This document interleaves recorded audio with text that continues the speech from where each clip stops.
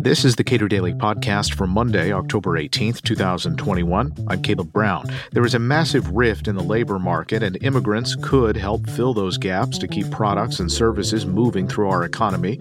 Sadly, the Trump administration imposed substantial hurdles to migration to the United States, and Joe Biden hasn't done much to change it. Cato's David Beer details the executive action that could allow more workers into the U.S. Many employers are having a difficult time hiring. Unions have sensed an opportunity in terms of employers who are still employed to try to organize those workers to form unions. And on the other side of this, we have a massive amount of potential labor that is being told you can't come to the United States at all. Is that about right? That's right.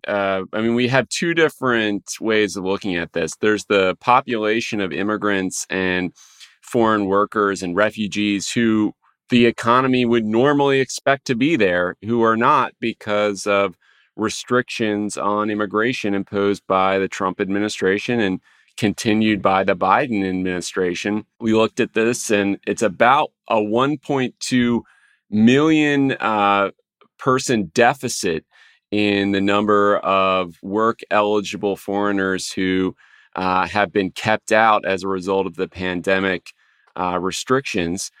So that's a very substantial part of the 10 million job openings in the economy that we've had over this summer. But we also have, in addition to that, we have 9 million people who are waiting for a green card through family sponsorship or employer sponsorship. Those people are also a potential source of labor.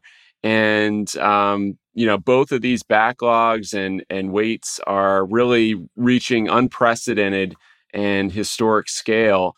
And, there's not any effort, bipartisan or even partisan, to address the needs of employers to get these workers from outside the country. The immigration reform efforts in Congress right now are mainly focused on the workers who are already here, who are already working and contributing, as opposed to those who are outside the country who are trying to get here. So from the perspective of employers, is there a great sort of clamor for raising immigration caps, or at least making it easier to allow these people to come in on visas? Absolutely. This is the number one issue for many employers. The U.S. Chamber of Commerce has prioritized this issue in its outreach to Congress and to the administration.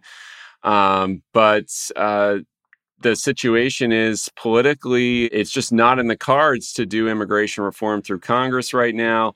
And there's too much disagreement about how to approach the issue. And the Biden administration is so focused on the pandemic and COVID and all of that it has not wanted to detract from its COVID efforts by reopening consulates, issuing more visas, speeding up processing, anything like that. They think would hinder its political cause in terms of looking like it's doing everything it can to control the pandemic and the virus. If there were one simple change, a politically sellable change that could ease the pressures that employers are facing, and let's keep in mind that businesses have been, in many cases, on the ropes for well over a year, coming up on 2 years, having this difficulty of employment, either being shut down entirely or being allowed to reopen with much smaller capacity or limitations. And now they're facing potential supply chain problems. So what would be the small, sellable proposal from you to ease the difficulties that employers are facing, and, to be clear, the potential workers are facing? Well, the most important short-term change is that the State Department has to reopen consulates. Right now, we have a majority of our consulates, which issue all of the visas, which authorize travel to the United States, are at least partially closed. And 40% of them are fully closed to anything but not an emergency appointments for visa applicants. So this is what's driving that 1.2 million person shortfall in immigrants who would be otherwise eligible to work in the United States. The State Department has to reopen those consulates. They have to process not just at their capacity pre-pandemic, they have to go above and beyond to reduce the backlogs that have been created during the pandemic. So we have 500,000 immigrant visa. These are permanent resident applications abroad who are unable to travel to the United States because the State Department isn't booking their appointments. So we have nearly 500,000 people waiting for appointments. The State Department scheduled in October just 25,000 appointments. And you do the math on that, it's going to be more than a year and a half before just the current people in the backlog are able to get an appointment and travel to the United States. So that's that's what's driving all of this is the State Department refusing to process people. And that's an administrative change that doesn't require a change in Congress. It's really just about actually applying and enforcing and carrying out the laws that Congress already enacted.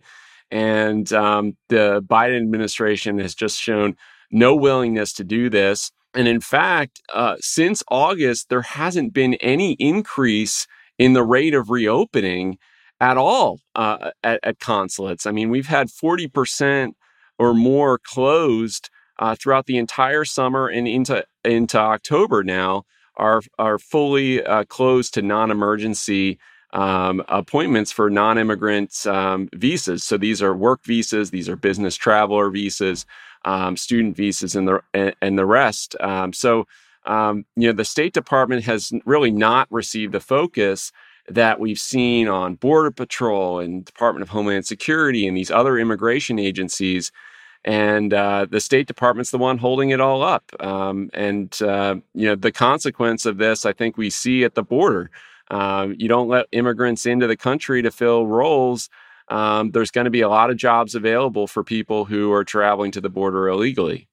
For anyone who has tried to eat at a restaurant recently, especially a restaurant where people receive like tip credit wages or minimum wage or something like that, it's been kind of a difficult situation. I can only imagine what the people who are running those businesses are going through. What is the fallout for average Americans? Fewer services, poorer services across the board, higher prices at the grocery store, higher prices at restaurants, at other facilities. I mean, if you look at what happened over the summer, I mean, many of the number one tourist destinations for Americans were at reduced capacity because of the labor shortage. And I know pools in our area, many of them could not find lifeguards because they were largely dependent on Eastern European students coming over to fill those roles. And so kids are missing out on visiting the pool. We're paying higher prices at the grocery store. We're paying higher prices at restaurants. We're having to wait a long time to be able to access restaurants. And I just think that the impact is really on a daily basis in many ways, both hitting the pocketbook as well as just missing out on opportunities that immigrants would be providing through the services that they provide when they come here. And, this is a fixable problem. It's one with a governmental cause, and we could address it tomorrow. David Bier is a research fellow at the Cato Institute. Subscribe to and rate the Cato Daily Podcast pretty much anywhere, and follow us on Twitter @Cato Podcast.